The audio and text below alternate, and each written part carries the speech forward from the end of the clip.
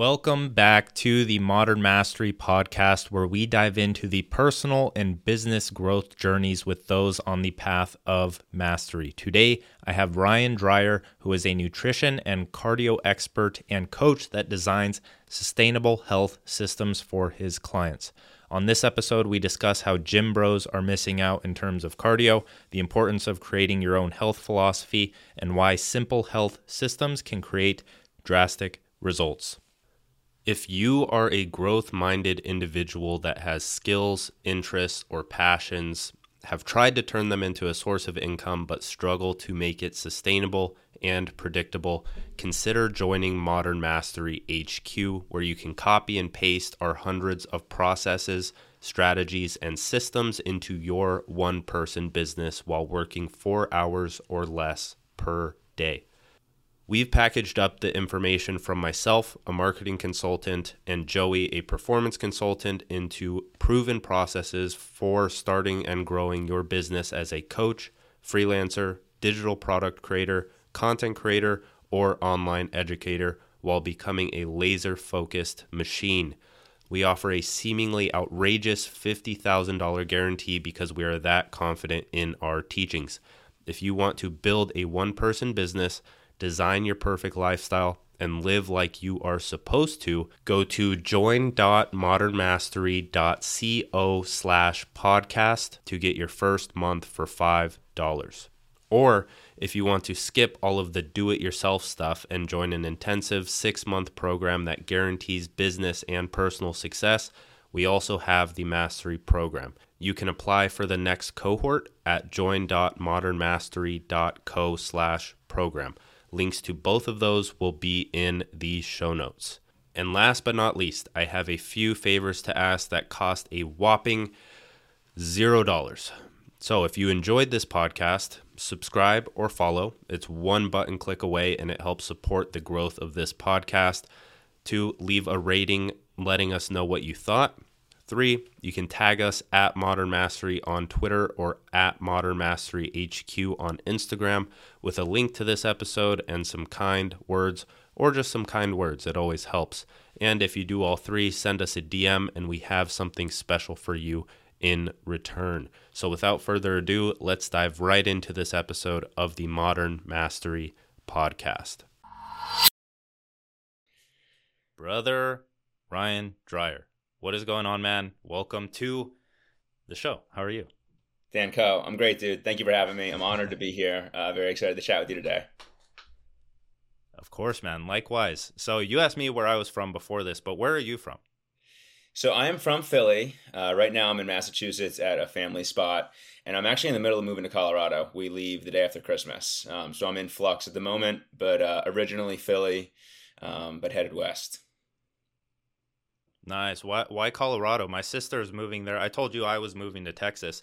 My sister's at the same time that I'm moving to Texas, my sister is moving to Colorado. So why Colorado? Because I don't understand why she's going there. Yeah, so my wife and I lived out there for 5 weeks this summer. We kind of did the remote work Airbnb setup, and we just really dug it. We were living in the city in Philly for about 2 years. And we were kind of itching to get out of the city. And we were kicking around maybe like Philly suburbs where I'm originally from, maybe somewhere along the Northeast coast where her family's from up north, Massachusetts area. But we weren't really like called anywhere. And as soon as we got out to Colorado, we're big into the triathlon scene. So we were like, this is a great spot. We're in an opportunity where we can pull the trigger and both work remote. So let's jump on it. Yeah. Isn't it like, Colorado just sounds cold though. It doesn't seem like a spot that would be like an athletic hub. I know there's a lot going on in Colorado. There's a lot of outdoorsy stuff. So that kind of makes sense. But isn't it just like cold all the time? To be honest with you, I really don't know a ton about like the full annual calendar weather out there. We were out there in the summer. But I love the winter. I'm from the Northeast, so, I'm a big fan of the snow. I went on a run today. It's like 27 where we are, so that doesn't really faze me much. I don't really like to ride too much when it's super, super cold. But anything else I'm super into when it's cold, so I don't really shake it at all. That makes sense. Yeah, I'm a little bitch when it comes to the cold because I've just been in Arizona my entire life. So, yeah, moving to Texas, I feel like it'll get a bit colder in the winter, but yeah, we'll see. We'll see where life takes me after that. But I have a first question that I ask everyone. You may be aware of it, but the question is, what is your life philosophy in one sentence? Yeah, so I got to say, I've been listening to a lot of Modern Mastery pods lately, so I do know that that's kind of the initial Yeah. question, but I still don't have something Yeah. totally mapped out with that. I guess that what I'm kind of thinking on lately as my life philosophy is just listening to my inner voice, and trying to follow my intuition, and really trusting my gut, and jumping at inspiration. And then kind of to summarize all of that, I guess like exercising courage to really like move forward with all those ideas is something that's really been ringing true in my life lately. I definitely go through different periods of my life philosophy changing, but as of late, that's kind of what I've been into. Nice. I love it. I've noticed the same thing. I mean, if your life philosophy isn't changing, then that says quite a bit about your growth in a sense. But the intuition thing resonates with me a lot because I've gotten better at trusting it. Right? So how do you get it to a point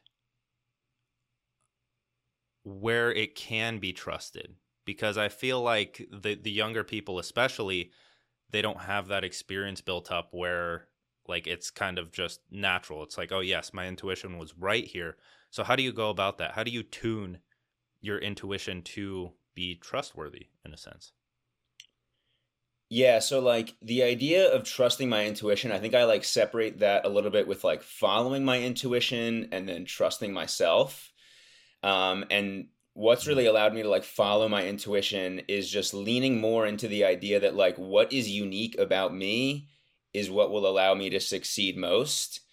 So I've been in like the online business space for a while, and like every time that I've been trying to follow someone else's exact path, like I can certainly make progress that way, and you can follow a bit of a blueprint, but like at some point you're gonna succeed most, or at least I feel that I am, if like I take leaps at the things that feel natural to like my curiosity and my strengths. Um, and I think that like to kind of pair all that together is just like having the courage to do that kind of a thing, having the courage to like listen to yourself, and then having like the commitment to see those actions through. Because ultimately, like if you don't have the commitment, you're really never going to be able to see anything to come to fruition. So you're going to really probably doubt yourself more. So kind of like a blend of all of that, I would say, is how I kind of balance those ideas of being true to myself, letting myself be unique and letting my uniqueness shine through. But at the same point, kind of sticking with stuff and, following other people's guidance to a degree. That's you said that really well, man. I've been trying to I've been trying to like I think this is the next step for a lot of personal brands or something that needs to be put into a framework is putting things into framework so people can understand them better. So I'm starting to create my own version of what like Butcher called the personal monopoly or Naval called the market of one. I'm starting to coin it as like the experience model because that's what it's Mm-hmm. all based after, right? Like you stack experience, you learn how to market those experiences, you learn and those experiences are what separate you from the crowd. So I must say like I mean in MMHQ I looked at your website. It's fucking sick. Like your entire brand resonates very well with me and it gives off that I mean it's right in the name. It gives off the tribal vibe, which I really like. I don't know. I really like it. So that's what I have to say. But in terms of how you got to that point, what is the story behind Ryan Dreyer that made this life philosophy so apparent right now? Yeah, well, I appreciate that, dude. Thank you for checking it out. It's been really fun to build that. And that website and this brand that I'm working on now has really been like a culmination of like my entire like fitness journey as well as like my entire entrepreneurial journey. And the idea of like tribal and the name tribal and the idea of building a tribe, like I really like decided on that because I really like everything that I believe in regards to like my health and my personal development. Like it just so much comes back to like being like simple and and leaning on things that have been around for eternity and not really getting lost in a lot of like the, I don't want to say like modern day nonsense, but like a lot of, especially like with my nutrition philosophies, like so much of that has been like, how can I simplify my nutrition? And that's really what's like unlocked things for me. So to try to like trace it back, um, like I played a lot of sports growing up. I was an athletic kid, but I really struggled with my weight when I was growing up. The first time that I finally got into fitness was when I was in my senior year of high school. My best friend and I did P90X. So every day we'd be like jamming out, going wild to the Tony Horton videos. And just like the confidence that brought me, like basically just kind of put me in a different mental headspace than I had ever been in before. And I had basically held on to a lot of those health, that solid health foundation through most of college, but I really lost it at the end of college. I found myself like 220 some pounds, and really like had all of the negative mental effects that come with all of that. So basically like since then I'm 28 now. I spent a lot of time in the gym. I lifted for almost a decade. And over the past couple of years, I've gotten really deep into endurance sports. And endurance sports really led me down the path of nutrition. Because I was ultimately like not able to do long rides and long runs if my nutrition from the day before or the day of like wasn't really on point. So just kind of in a brief snapshot, that's like my kind of fitness story and my fitness history. And since I got into endurance sports and unlocked nutrition, that really like unlocked everything else for me. It really improved like my mental health. It really improved my habits and like my daily control of myself, I guess is probably a good way to say it. And like I'm in the point where like what I have learned has been so like eye-opening for me and so life-changing for me that like I feel naturally called to help other people do the same.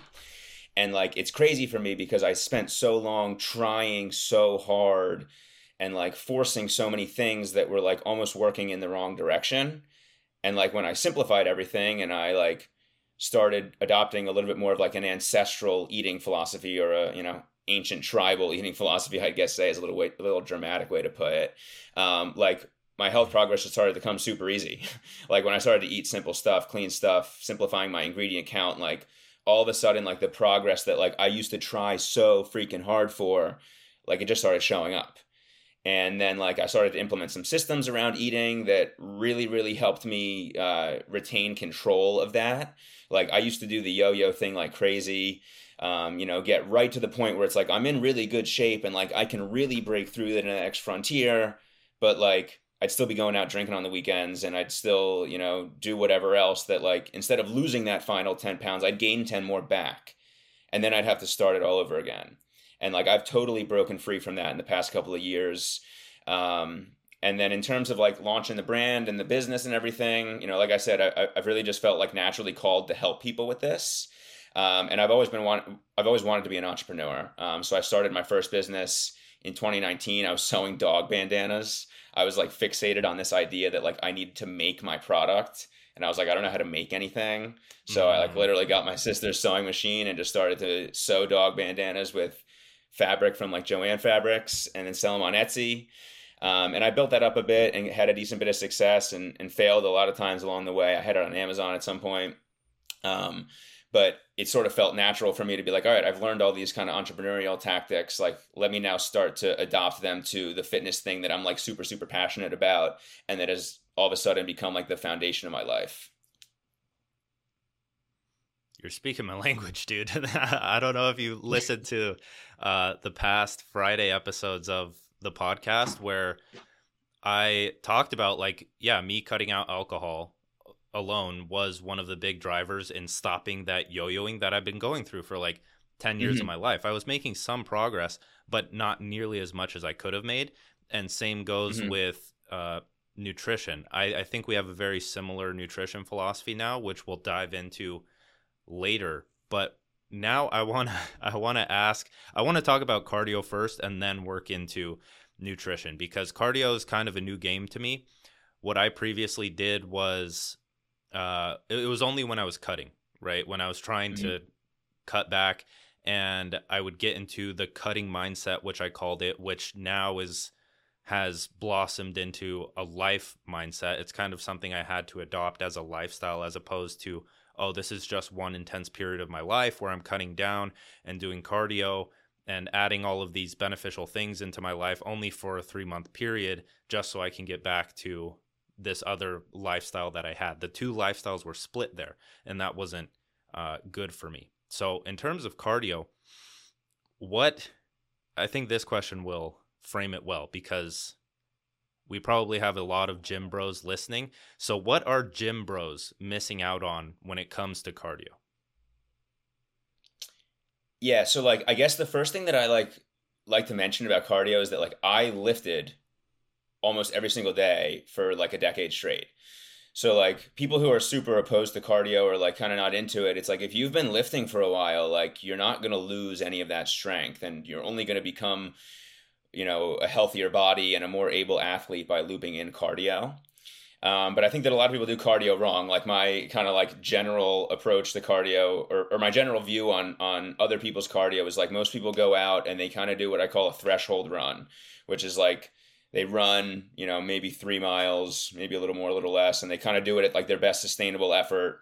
And they really like suffer along the way and don't really enjoy it. And they have a lot of mile times that are probably in their head from like high school and whatnot that they're probably struggling to hit. And that's just like totally backwards to go, how to approach cardio. I think that a lot of times, like that type of cardio, I refer to it as like a house. And that type of cardio is really for like raising the roof and raising your ceiling. And I think that a lot of people would benefit more by elevating their floor. And so by elevating the floor of the house, that is like a much lower intensity aerobic effort. It's a longer effort usually. And that's what's going to show up more if you're trying to like improve your resting heart rate, if you're trying to improve your HRV, specific metrics like that. But like you mentioned, like gym bros, like an aerobic effort, an aerobic effort like that, like doing a very steady state, low intensity run or even a bike ride, like that stuff is so good to do like after a leg day or something like that. And just like training your legs to be able to operate in a fatigued state while at the same time being able to like flush them out and advance your recovery. And then if you want to loop in cardio that's like for raising the roof, it's like that's when we can start to look into like higher intensity efforts. My run today was like some hill sprints, so that's what I was getting into. Other types of runs where like I really focus everything based off of heart rate. So if I do like a hour-long run, it might be like a 15-minute warm-up and then like two 20-minute pushes of, an elevated zone too. I use different zones than most people do, but like an elevated push that's like, 20 minutes kind of at your best sustainable pace. You got a little 5-minute recovery in between, then get right back into it. And, my approach to cardio has evolved a lot over the past couple of years, especially as I've gotten big into triathlons and ultra marathons. But ultimately, like identifying the goal that you want to get out of cardio is like super important. Like most people just want to go run and they think that running is going to make them lose weight when in reality it's like, okay, like we should probably look a little bit more at like how you want this to impact your cardiovascular system, where your conditioning is today, and, kind of going about all the things that I just mentioned there. That's really good. I really like that metaphor of the whole ceiling and the floor, because Mm-hmm. you're exactly right. My initial mindset, the reason I put it off for so long is like, well, running sucks in my opinion, or in my previous opinion. It's like, oh, running sucks. Like I don't want to just be out of breath, gasping for air the entire time as I'm running. And the first time I ran with the intention behind it, it's like I'm actually going to do this and get into it. I ran, and that's what happened. And I didn't like it. But then I talked with Dickie Bush, and he gave me his running routine of what he's doing. And then it kind of started to make sense of like hitting a certain heart rate like you would when you're walking on the treadmill, and you set it at a pace where you're not exactly dying. And that's kind of what changed the game. But for me, like it's hard. I feel like it's hard at the beginning because I had to run so slow. like I had to run so slow to maintain a lower heart rate, and then eventually, like slowly, it's starting to build up. But do you notice that? Do you notice in beginners or people that you coach that they have to start out running very slow? Yeah, like they have to start super slow. And like initially, if you try to just run with a slow heart rate, or if you try to run with a low heart rate, like you're probably gonna find yourself like almost barely moving and thinking that that's gonna like lower your heart rate. But like in reality, like once you just start running at all, like even if it's like the slowest pace possible, like your heart rate is at a certain metric that isn't going to go down until you just put in more time. So I always encourage people to run more slowly. One thing that I loop in with the people that I coach is I try to shoot for the elusive 11-minute mile recovery run, which is like way slower than most people run. Obviously, if you run an 11-minute mile, like that's not fast at all. But that is kind of the point of what I was mentioning with, lifters, like that could benefit from added recovery, kind of the muscle flush, running on tired legs. But the biggest thing with running is that like it just takes time, and it does come with time. But there's kind of a level of like, I guess, how can I phrase this best? For somebody who's kind of getting into running and trying to learn to run with a low heart rate, my best advice to them would just be like run at a pace where you can keep a conversation, and don't really worry about your heart rate just yet, because in reality, if you haven't been doing this, your heart rate is going to be at least probably 130 or something like that. And if you're just trying to get it to go lower and move slower, that's kind of like what I was saying initially. Like once you pick up any type of running pace, like it's just at a certain number. But over time, it does definitely go down, and that type of running is probably what's going to show up most for people. Like when they're walking upstairs, when they're trying to get up off the floor, when they're getting up off the couch. That's more for like elderly people, I suppose. But like raising that floor, that's where that shows up. Interesting, dude. So how would, if you were coaching me and I was starting from nothing, like from just running very slowly, how would you start to build out a running or just cardio routine in general? Like, because I went all in on 5 days a week, and I'll admit my calves, I don't have the best shoes right now. My calves were blasted, man. Like it was painful getting out there every day. But so how would you do this sustainably from like first month of training? Yeah, so that's so funny. The calves always get blasted. I would definitely check in on form. I'm a huge proponent of forefoot striking over heel striking. So I really check in on form first. I really try to make sure that people I'm working with are landing their foot closer to beneath their center of mass. That's a good way to kind of implement that toe striking, but that's automatically going to blast your calves. So, for you, like, I guess give me an example, or just tell me, I guess, what is your specific goal right now with running? What are you trying to get out of it? That's the thing. I don't really have a goal. It's more so to I would just say like a balanced training routine, like mental clarity, reaping the benefits of mental clarity for work, but also just staying conditioned. Like I see the value in being conditioned and having a more well-rounded training routine aside from just lifting weights. So mental clarity, and I'm not really training for anything right now. So Yeah. No, that makes sense though. yeah. There are probably like four big runs that I would loop in for you. And I'll start them from slowest to fastest. So the first would be the recovery run, like I mentioned. And that's going to be like a 30-minute run, like legitimately as slow as possible. Like if you can go 11-minute miles, you're doing an awesome job. But that's really only looped in after the day after other harder efforts. So that's kind of like entry level one. Level two, I would refer to as just like a base run. And that is just like you going out and running at whatever pace feels natural and sustainable to you. You're working a little bit, but you're not working super hard. And I guess one note is that like I'm a huge proponent of running for time. So if I were to tell you to go on a base run, like I would say go run for 40 minutes or run for 50 minutes, an hour, whatever it is. Anything longer than an hour I'd refer to as a bit of a longer run. But I wouldn't say like go run for 4 miles. I would say go run for 40 minutes. So that's number two, is a base run. Number three, I would say, is a tempo run, and this one I absolutely love. This is what I was kind of alluding to earlier, where it's like you're going to go out and you're going to run for an hour, and the first 10 or 15 minutes, like really take your time, really ease into it, build up your heart rate a bit. And then we're going to look at like two, either 15 or 20-minute pushes into zone two is what I call them, but most people would refer to that as zone three. And that again is like almost your best sustainable effort. Like you are pushing and you're working, but you're not at quite of a max. We'd have like a 5-minute recovery in between those where you're really taking it easy. And then all of a sudden you pick it back up for the second push of that. And then a 5 or 10-minute kind of cool down run to finish that. That would be number three. And then number four would be like a interval or hill repeat type of run. That would also include maybe a 15-minute warm up or so. But I could use the run that I just did today as an example. This was actually a new one that I did, but it was 4 by 2-minute best sustainable effort pushes up a hill, which was actually really long for hill efforts. And then it was a 3-minute recovery in between each one, so kind of running super slow back down the hill. And then there was a second set where it was 4 by 30-second pushes, and that had a 2-minute recovery.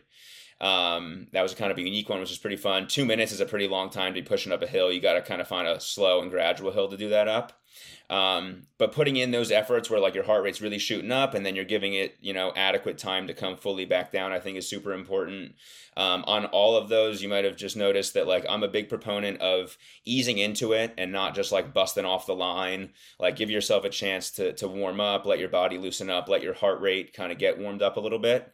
But if you like sprinkled in a good mix of those four, that would be an awesome place to start. The recovery run would be really valuable, like the day after either the tempo run or the hill repeat run. Not totally necessary after the base run. But that's just like a really good way to like work your heart in a lot of different ways. Like all of those runs have different ways to go about pushing your cardiovascular system. And for me, like that makes it fun too. Like all of a sudden, like you've got metrics you're supposed to be hitting. You've got times you're looking at the whole time. Like if you're using a Garmin and a heart rate strap, which I'm a huge fan of, just for like more accurate readings, like it becomes a bit of a game. And like, I've heard you mention before about gamifying cooking, like the same way that you can gamify cooking, like you can gamify running. And you talked about the mental clarity. Like I'm a big, big fan of not running with any headphones, just giving yourself a chance to be outside.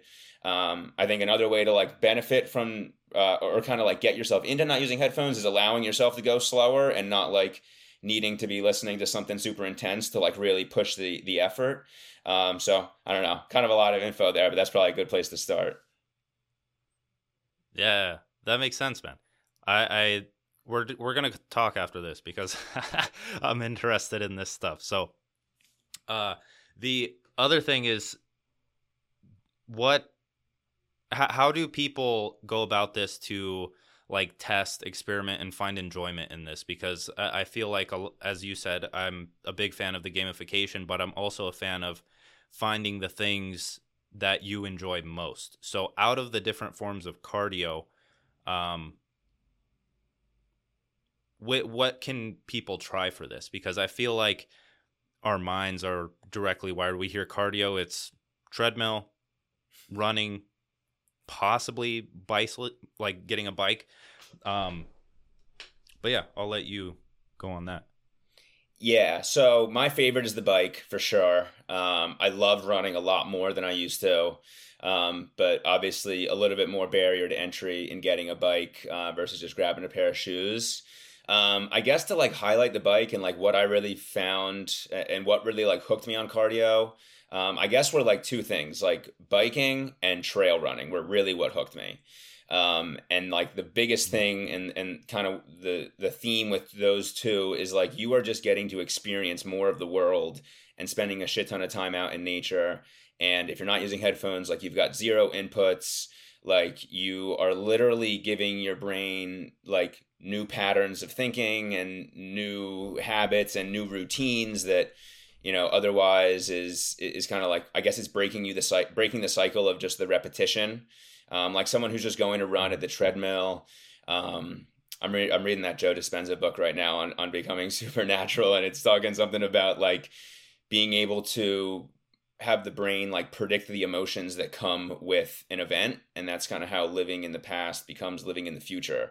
And I don't know too much about it, so that's probably where I'll leave it. But like I can really see that happening with cardio on the treadmill. Is like if you don't really love running and you know it's going to be kind of a bitch to do, and you're only doing it on the treadmill, like you kind of already have that experience written out for you.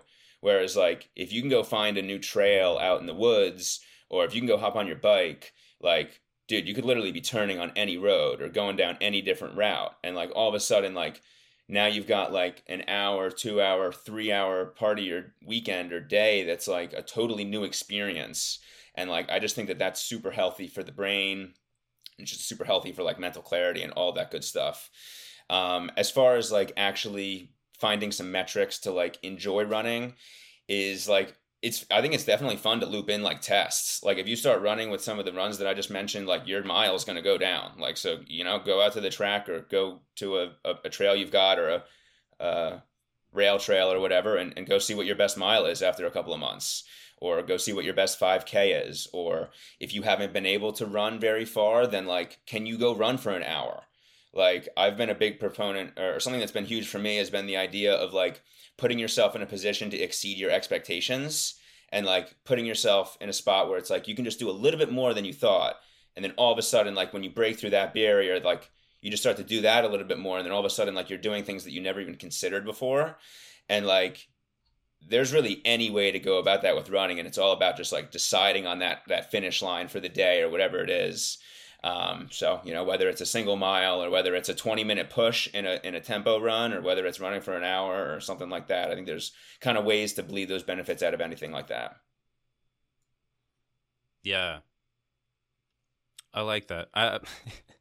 After all of these podcasts, I want to like start something new. I want to get a bike, because one of my favorite YouTubers, he doesn't post anymore. He was one of those hidden gems that like never got views. It's that whole argument on Twitter where it's like the lowest follower accounts are putting out the most value. He was one of those people on YouTube, and all like after a certain point, he transitioned from like Olympic weightlifting to biking, and that's all he did. And he like did a 24-hour ride. He's like biked across the country. He films like vlogs for the entire thing.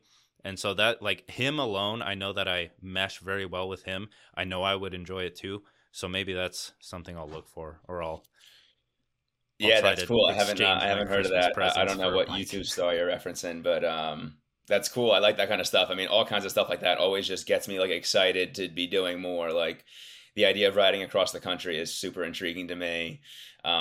Doing random, that 24-hour thing reminds me, there's some guy in my town who did something. He like Everested this big hill. So I don't know if you've heard of Everesting, but just like going up and down a hill enough times that you get to 29,292 feet is the elevation of Everest.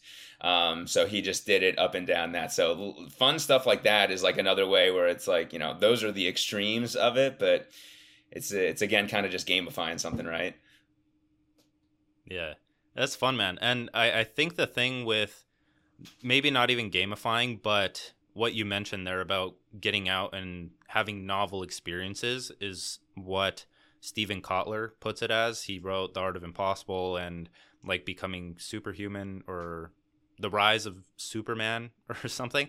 And he considers it novel experiences. That's like when you experience something new and you make that connection, that's what causes the dopamine. That's why it feels so good when you're out and you're experiencing these new things in nature without those inputs, because you see something that you've never saw before and you're like, oh, holy shit, that's been there my entire life. And then it like solidifies in your head that, yes, this was a good activity. And then you want to continue doing it. And that's the whole intrinsic motivation thing.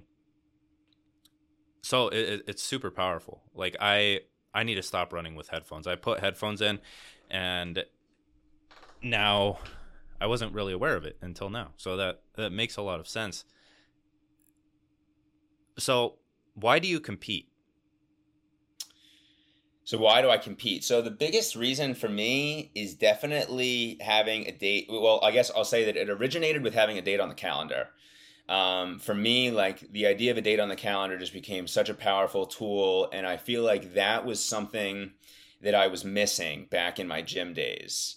Because I never really had, a temporary finish line. Like it was just like, get more strong, get more jacked, look better, whatever, try to be a little less heavy or whatever it was.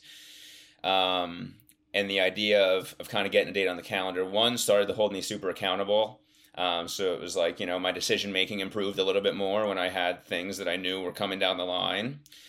But like more recently, and since I've like really got into competing, because I only started really competing like intensely within the past like 4 or 5 months, I guess.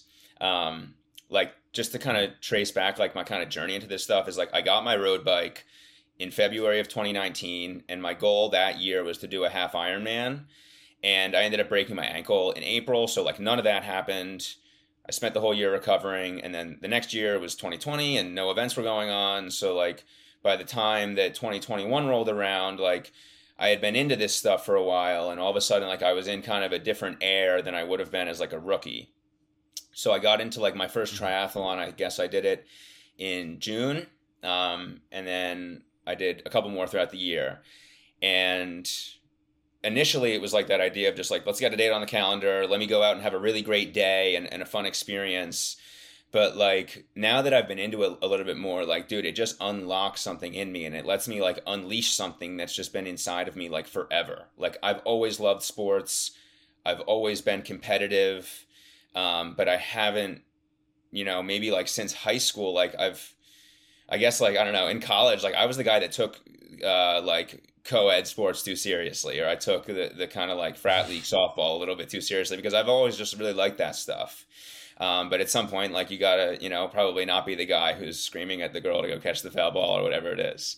So to be able to like kind of work on myself and develop these skills and improve my nutrition and improve my endurance and improve my strength, and then to be able to like toe the line and get out and like literally be like the man in the arena, like that quote, it's just something crazy powerful. And it's been something that I've fallen in love with. It's been super fun because like me getting into it has brought my wife into it too. So now it's like kind of the thing that we do right now.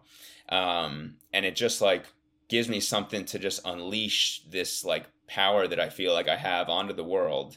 And I don't feel like I'm super unique in that. Like, I feel like so many people must have like that feeling of like, seeing the guy on TV who makes like the final shot and you just being like, damn, like that could have been me in some world. Like that's something, I've got something that could be expressing something like that.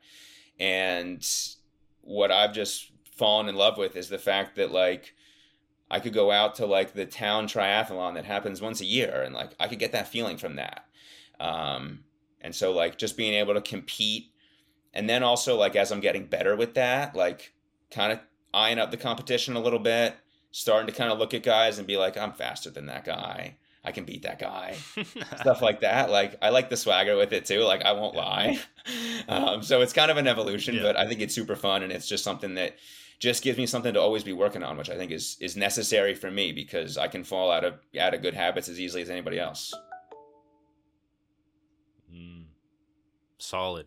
I definitely need something to compete in because like I've always toyed with the idea of like a physique competition or bodybuilding or something, but that kind of fell off down the road. And so something like it's much lower barrier to entry. I mean, you can go and sign up for, as you said, the local triathlon or even the 5K runs that they have around this time of year, like the Turkey Trot or other things.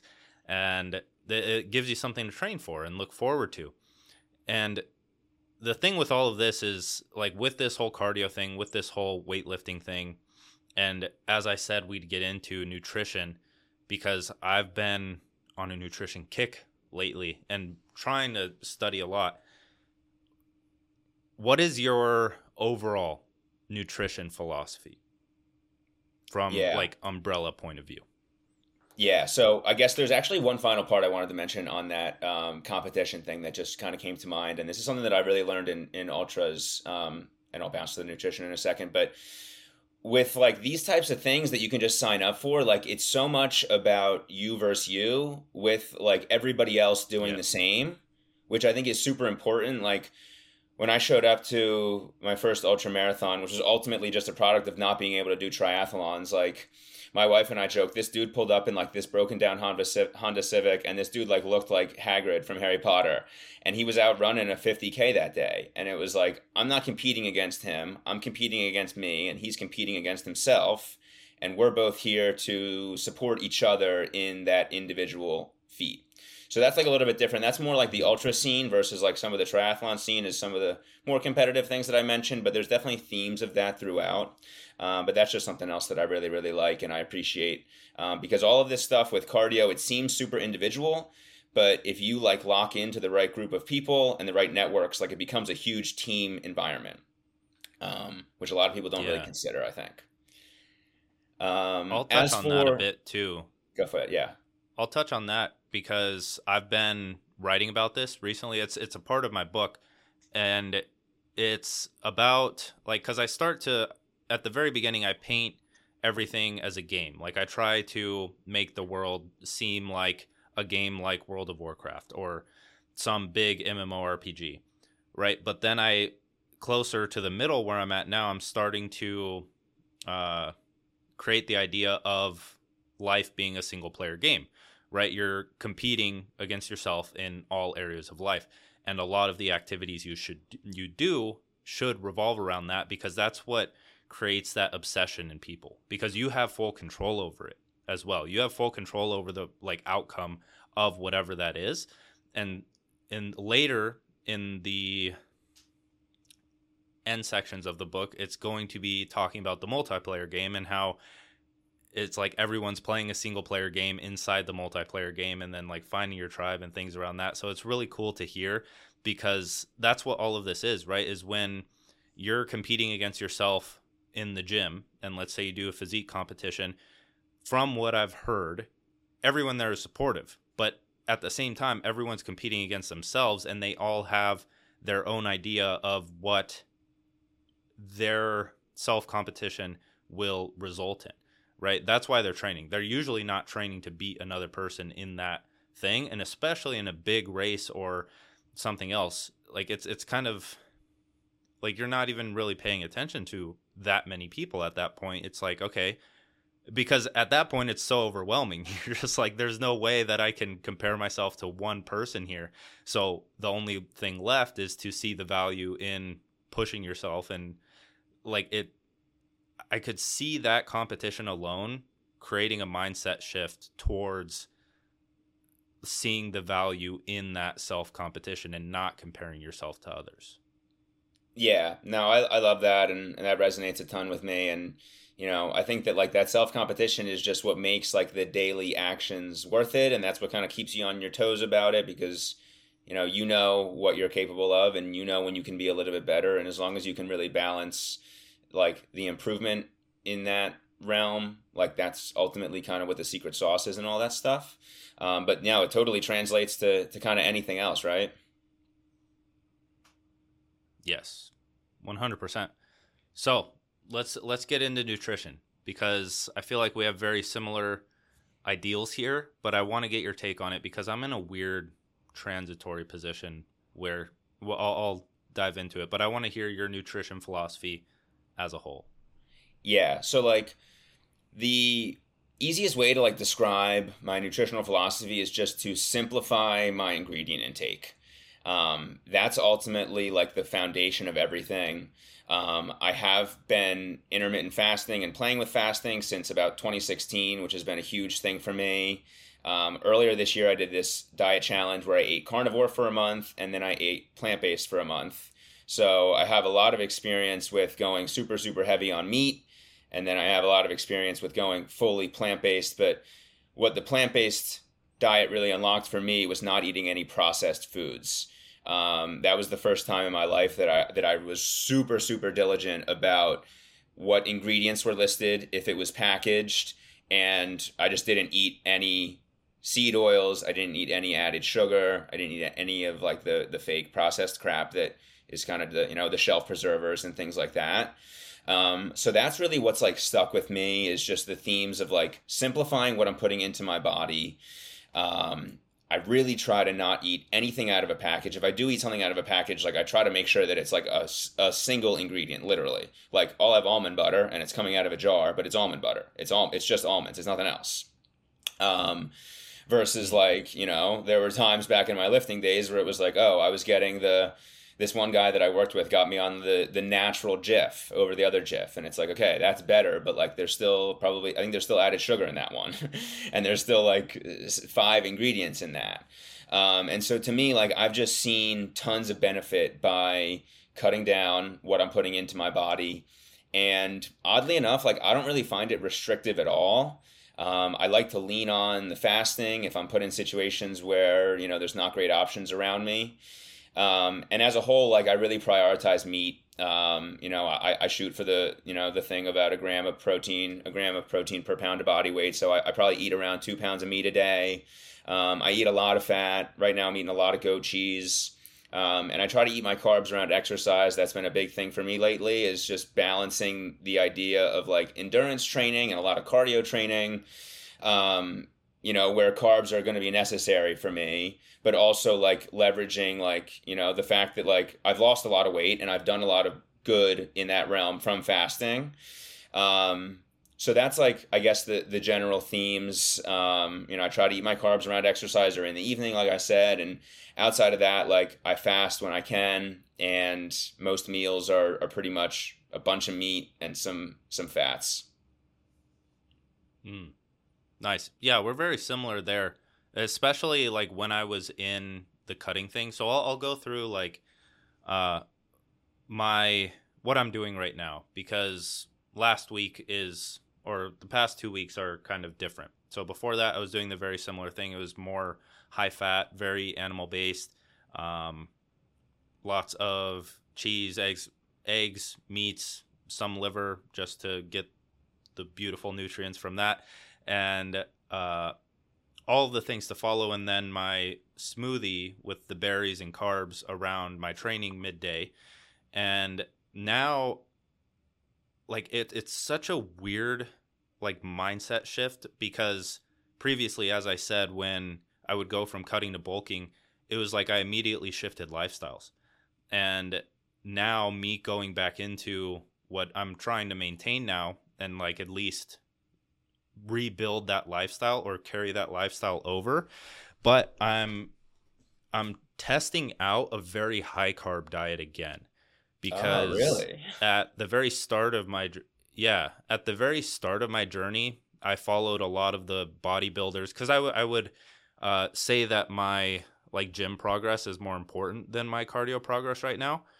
And the people like Lane Norton, Alan Aragon, Eric Helms, a lot of them in the nutrition game, they're very adamant on a high carb diet. So what was previously like I would maybe cap out at 100 carbs a day, now I'm at like 400. And that's what I used to do, but I was just terrible at, like, it was mostly the alcohol and processed foods that were killing me there.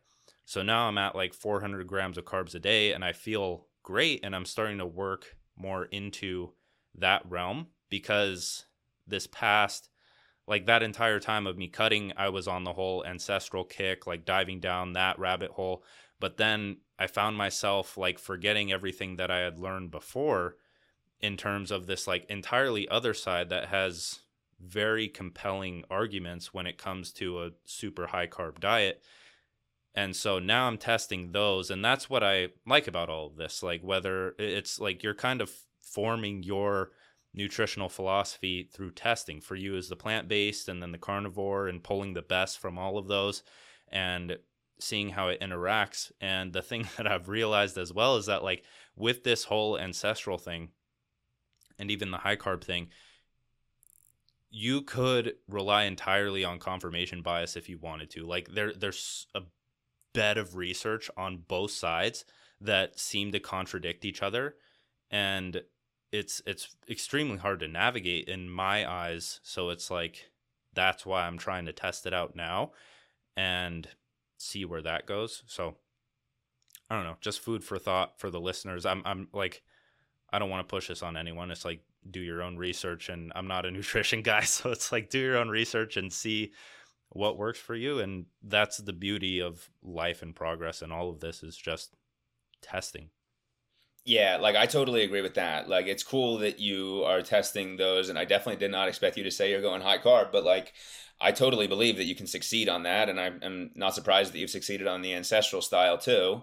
You know, being able to like self test and being able to like extrapolate learnings from each of those, like to me, like that just becomes each little nugget that you'll pull out of those experiments just becomes like a superpower that you can lean on at some future point, when you want to dial things in or do things a certain different way. And I think what's kind of super important on the whole testing side of everything is to like have a pretty clean protocol all around. Like I know you're not doing much drinking, so you're going to be able to see the benefit of these diets. Whereas like, I don't know, I just think about myself in the past when I would have, if somebody would have told me to eat these different ways, but I'm still going out all the time, it's like I probably wouldn't have been able to learn a ton, or wouldn't have been able to understand why things were impacting me a certain way. But when you've got like kind of a clean framework on the overall lifestyle, and then you manipulate the diet in different ways, I think it's a cool way to just lean on discipline and improve your discipline. Like it's, you know, probably not the easiest thing to go from eating under 100 grams of carbs to 400 grams a day.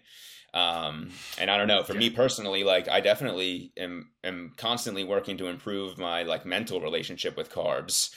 Just because, you know, being heavier at some point, like that came from, you know, being gluttonous and eating carb based foods too frequently, you know, for the most part, and sugar based foods too frequently.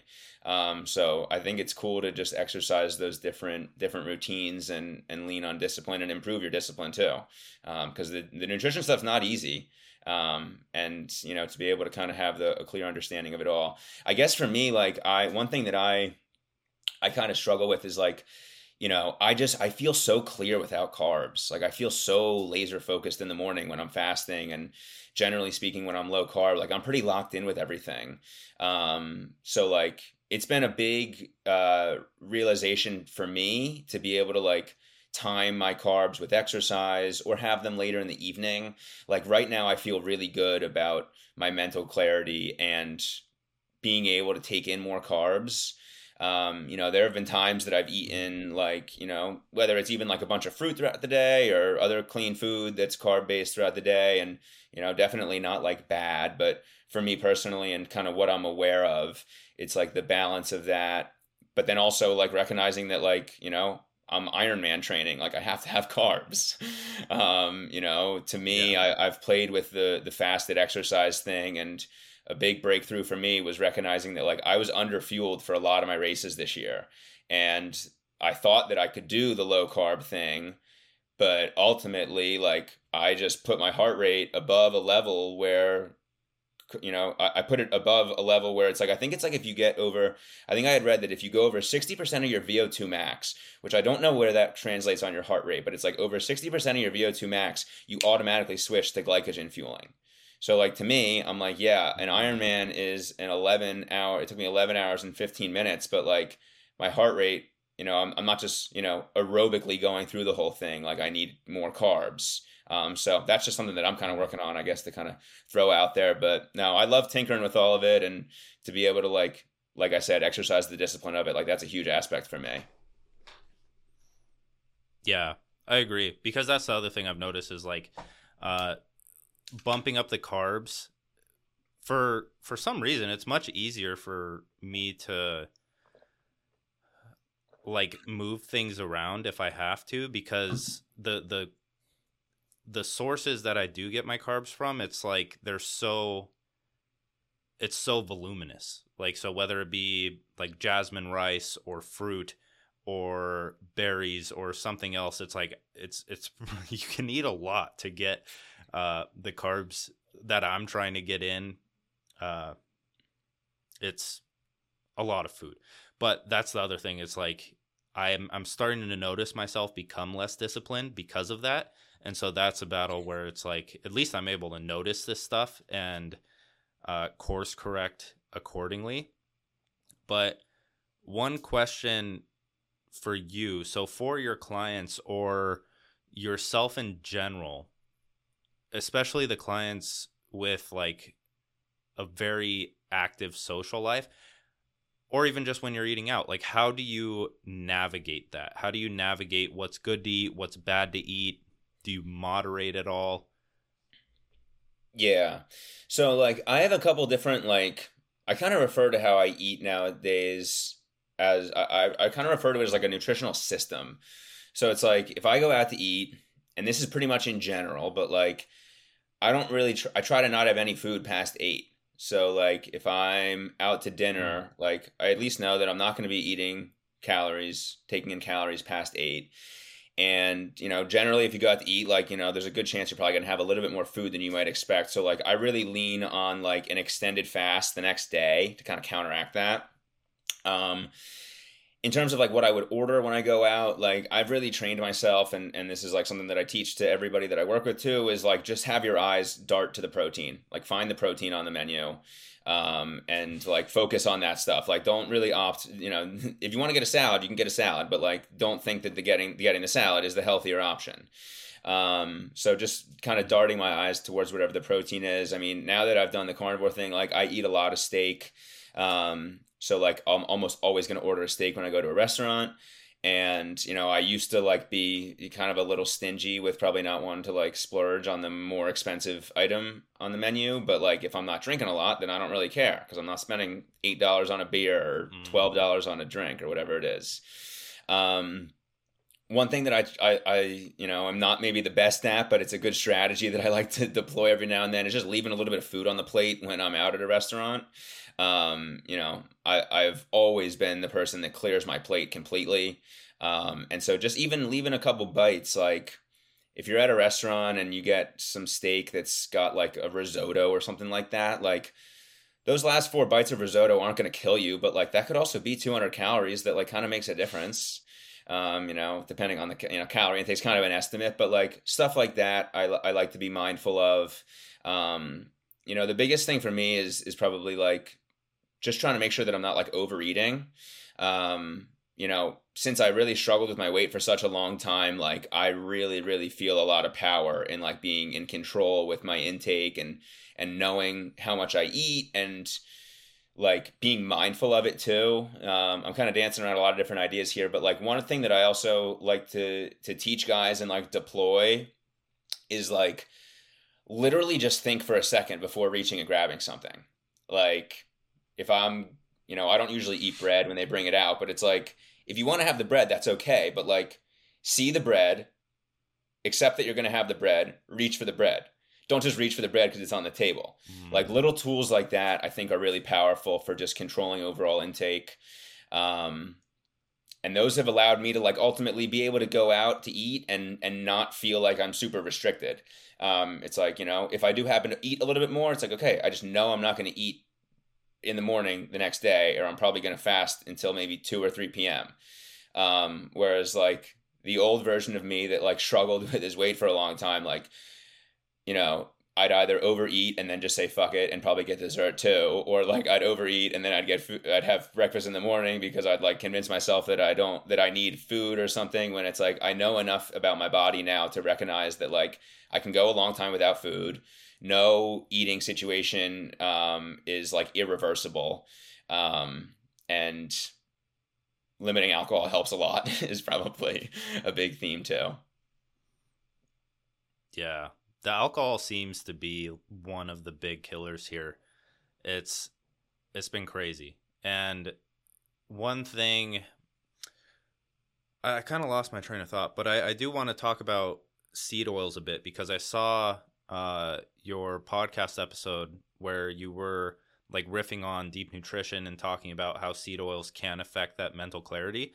Um, I've like that part makes sense, and I feel like it resonates with the listeners, especially uh, since like I've talked about it multiple times and had other guests talk about it. So I want to bring a different angle here. And when it comes to seed oils, or just like, how do I frame this question? Because a lot of trainers that you see, or it used to be common advice for people to have cheat days or cheat meals, right? And having like they consider it moderation. Do you recommend that, and do you see room for that in an individual's diet? Yeah, so like I guess the easiest way for me to kind of touch on that is to just like give an example of how I think about cheat meals now. So it's like realistically speaking, like I now enjoy like a really high quality steak with, some quality sides. Like I enjoy that more now than like going out and having a pizza or something like that. Which like I can't just tell people to start to think like that, and I can't, I can guide people to how I thought like that and how they might think like that. But that's ultimately a realization that like I probably didn't really think I'd get to at some point. Now with that being said, like I do, have pizza from time to time, or I love ice cream. It's holidays, I'm having cookies for sure at some point in the future. So like for me, I feel way better if like I have that stuff, but I like control the amount that I have. That's something that I've struggled with in the past. Like I used to literally eat an entire gallon of ice cream or the entire half gallon of ice cream. Like that would be my cheat meal. And I think that one other thing that's really helped me is like I have really like shifted from the mindset of like, and this has been like a huge benefit of like my cardio training because I didn't used to think this way with weightlifting, but like I now think it's like okay, like I went out and I ran 10 miles today, or I biked 50 miles today, whatever it is. Like I used to have the thought process of like now I can have something shitty. But now I think like I really put in a lot of work. I don't really want to waste that. Like my body is pretty starved right now. Like I would really benefit by like a quality steak and like some I make like a great sweet potato mash these days where it's like I nuke the sweet potato and then I mash in some almond butter, some maple syrup, some butter, some salt, some cinnamon. Like that to me, that's delicious. So I'm not at all doing like the chicken rice broccoli thing. So like I really like to like kind of flood myself with that kind of stuff when I'm thinking about a cheat meal now. And I really try to like limit the quantity of food when I stray. Now I definitely still struggle with that sometimes. It's kind of funny. My wife and I were cheering me on. I had ice cream twice in the past week, and I only had one bowl, which was a big win for me. Um, but in terms of just like cheat meals, that's probably kind of how I think about it. I mean, I think that there's definitely room for like straying, but I think that I used to make the mistake of like, I guess like how can I kind of summarize this? I think it's more important to think about your habits when you think about a cheat meal.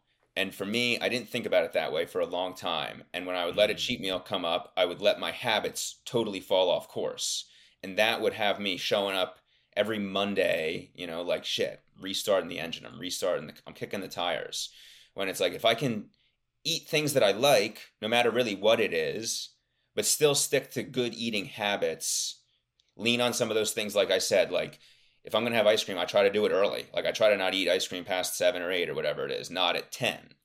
And then maybe if I need to do a fast the next day, I can do that too. So like, there's a lot of different things kind of orbiting what I'm mentioning, but like that's my kind of idea to it. I don't really think that it's like bad to have cheat days. Some people say that about like relationship with food and whatnot. Like, however you want to frame it in your mind is just got to be what works for you. And I don't know, just thinking about it from different angles has helped me a lot, and a lot of just like trial and error with it.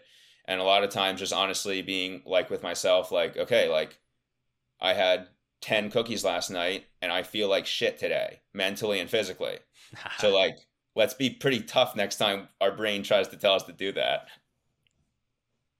Oh, dude, I had the same experience. I saw, uh, what was it? I saw the new Spider-Man, Dude, and I got some. we just watched Far What's From up? Home the other night. I don't know if that's the newest one. There might be there might be a newer one.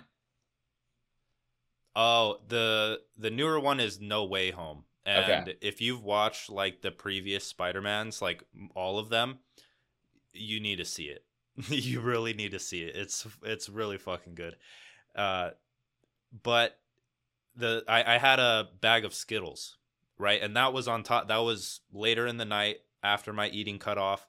After I'd already eaten what I was supposed to for the day, and so I woke up the next day and felt like garbage because it's a movie sized bag of Skittles, right? It's not just like a small bag of Skittles. And so that was like my, some people may not see this as big, but for me that's like a huge, like red flag from what I've been doing this past like year, right? And so I woke up and immediately like filled with regret. I'm like, fuck, man, like I can't believe I did that. And so now going into it the next time, I'm going to have to create some smarter systems to get around that. But the other whole thing like that, I mean, you may not care about this at all, but I like to express like where my mind's at the moment, and especially in terms of nutrition, because what I'm seeing on Twitter a lot and what I've kind of become, or what I was like indoctrinated in to an extent, was a lot of the like holistic health stuff, which is fucking great. It's great and it's like changed my life for the better. But I think what a lot of people are missing is researching the other side. So like the flexible dieting side of things, which is very similar to kind of what we're talking about here, but they promote higher carb, which is like, that's why this is so interesting to me and kind of why I'm gonna be putting down like just me talking about nutrition in general, is because it's mind-boggling. All the people I used to follow, right, the OG fitness bodybuilders and a lot of the people in that circle, that is kind of, it's like none of them are on Twitter, so it's less known. So it's super interesting for me to be able to like come in and see both sides, and then maybe I'll start talking about it again, but I really want to see like how that balance works out, because you can't, after like diving into the ancestral or holistic health stuff, it's like you can't deny the benefits that come along with a lot of these things. But at the same time, there's like different thought processes, especially around like the seed oil argument, and I don't know, it's just really interesting, and that's what I love to dive into. I'm surprised my brand isn't like health in general, but there's just so much to dive into and be interested in it.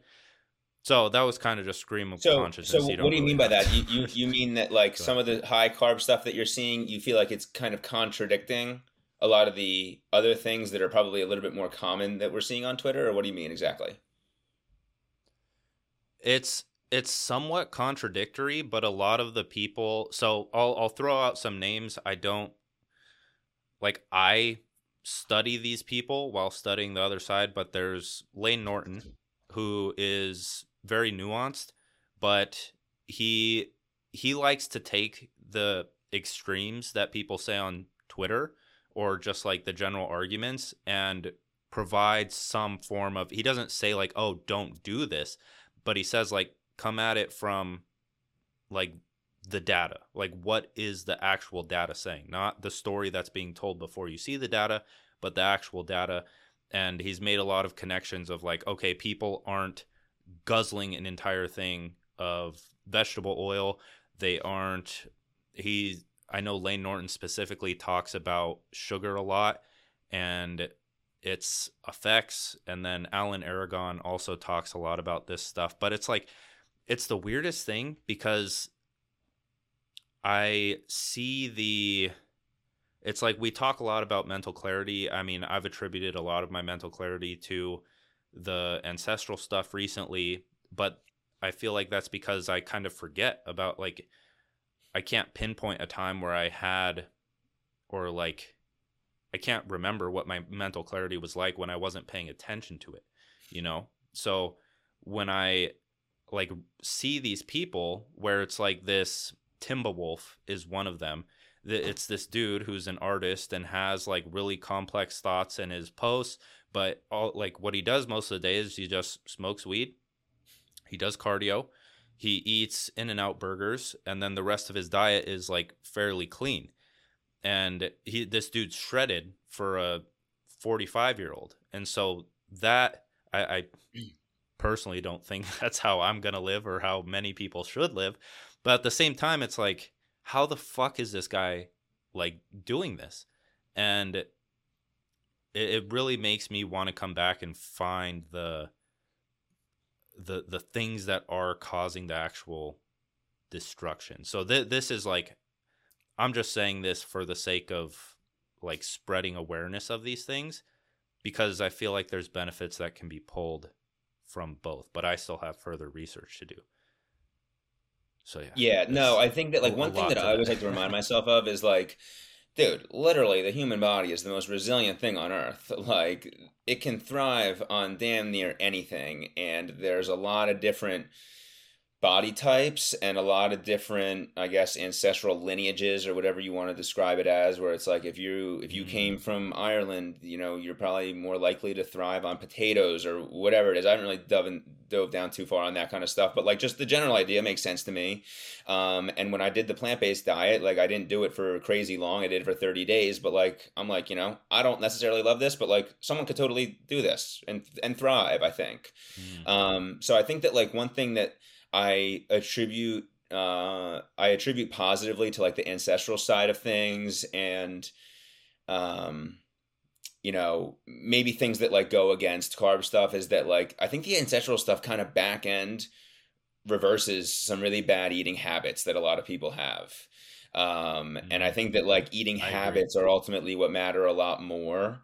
Like you think about the average person is probably waking up and having sugar in their coffee within 30 minutes of them waking up, and very possibly having alcohol within 30 minutes of going to bed, and probably having a bunch of shit in between Ooh. that. So it's like if you're kind of looking at where people can adopt a diet and steal some progress, it's like the low carb thing kind of forces out some negative eating habits. But like if you're somebody like those people like you mentioned, like I totally believe that somebody can have in and out all the time. Like Chad Johnson, the receiver who used to play for the Bengals, like someone was just mentioning him to me the other day. Like he used to eat McDonald's all the time. And I saw some, from the Philadelphia Yeah. Eagles, one of the wide receivers was mentioning that too. Like if it's a home game, I got to go get McDonald's at this spot. And in my mind, I'm like, dude, how? But like, I don't know. It clearly can be done. Yeah. But like for somebody who's not active enough or not getting enough movement in their day, very sedentary lifestyle, like it ain't it to be doing that, in my opinion. But of course, there's people who are kind of reversing that logic and proving that it's not like one proven and paved path for everybody. Yeah. That was very well said. I think that sums it up, man. That's a good place to end on. Is like I'll leave it with this because it's something that I just was trying to formulate something out of, like some form of system or framework, because to me all of this is, it's like up in the air. All of this health mindset, everything is just up in the air, and it's like I need to pull out the specific things, make it make sense.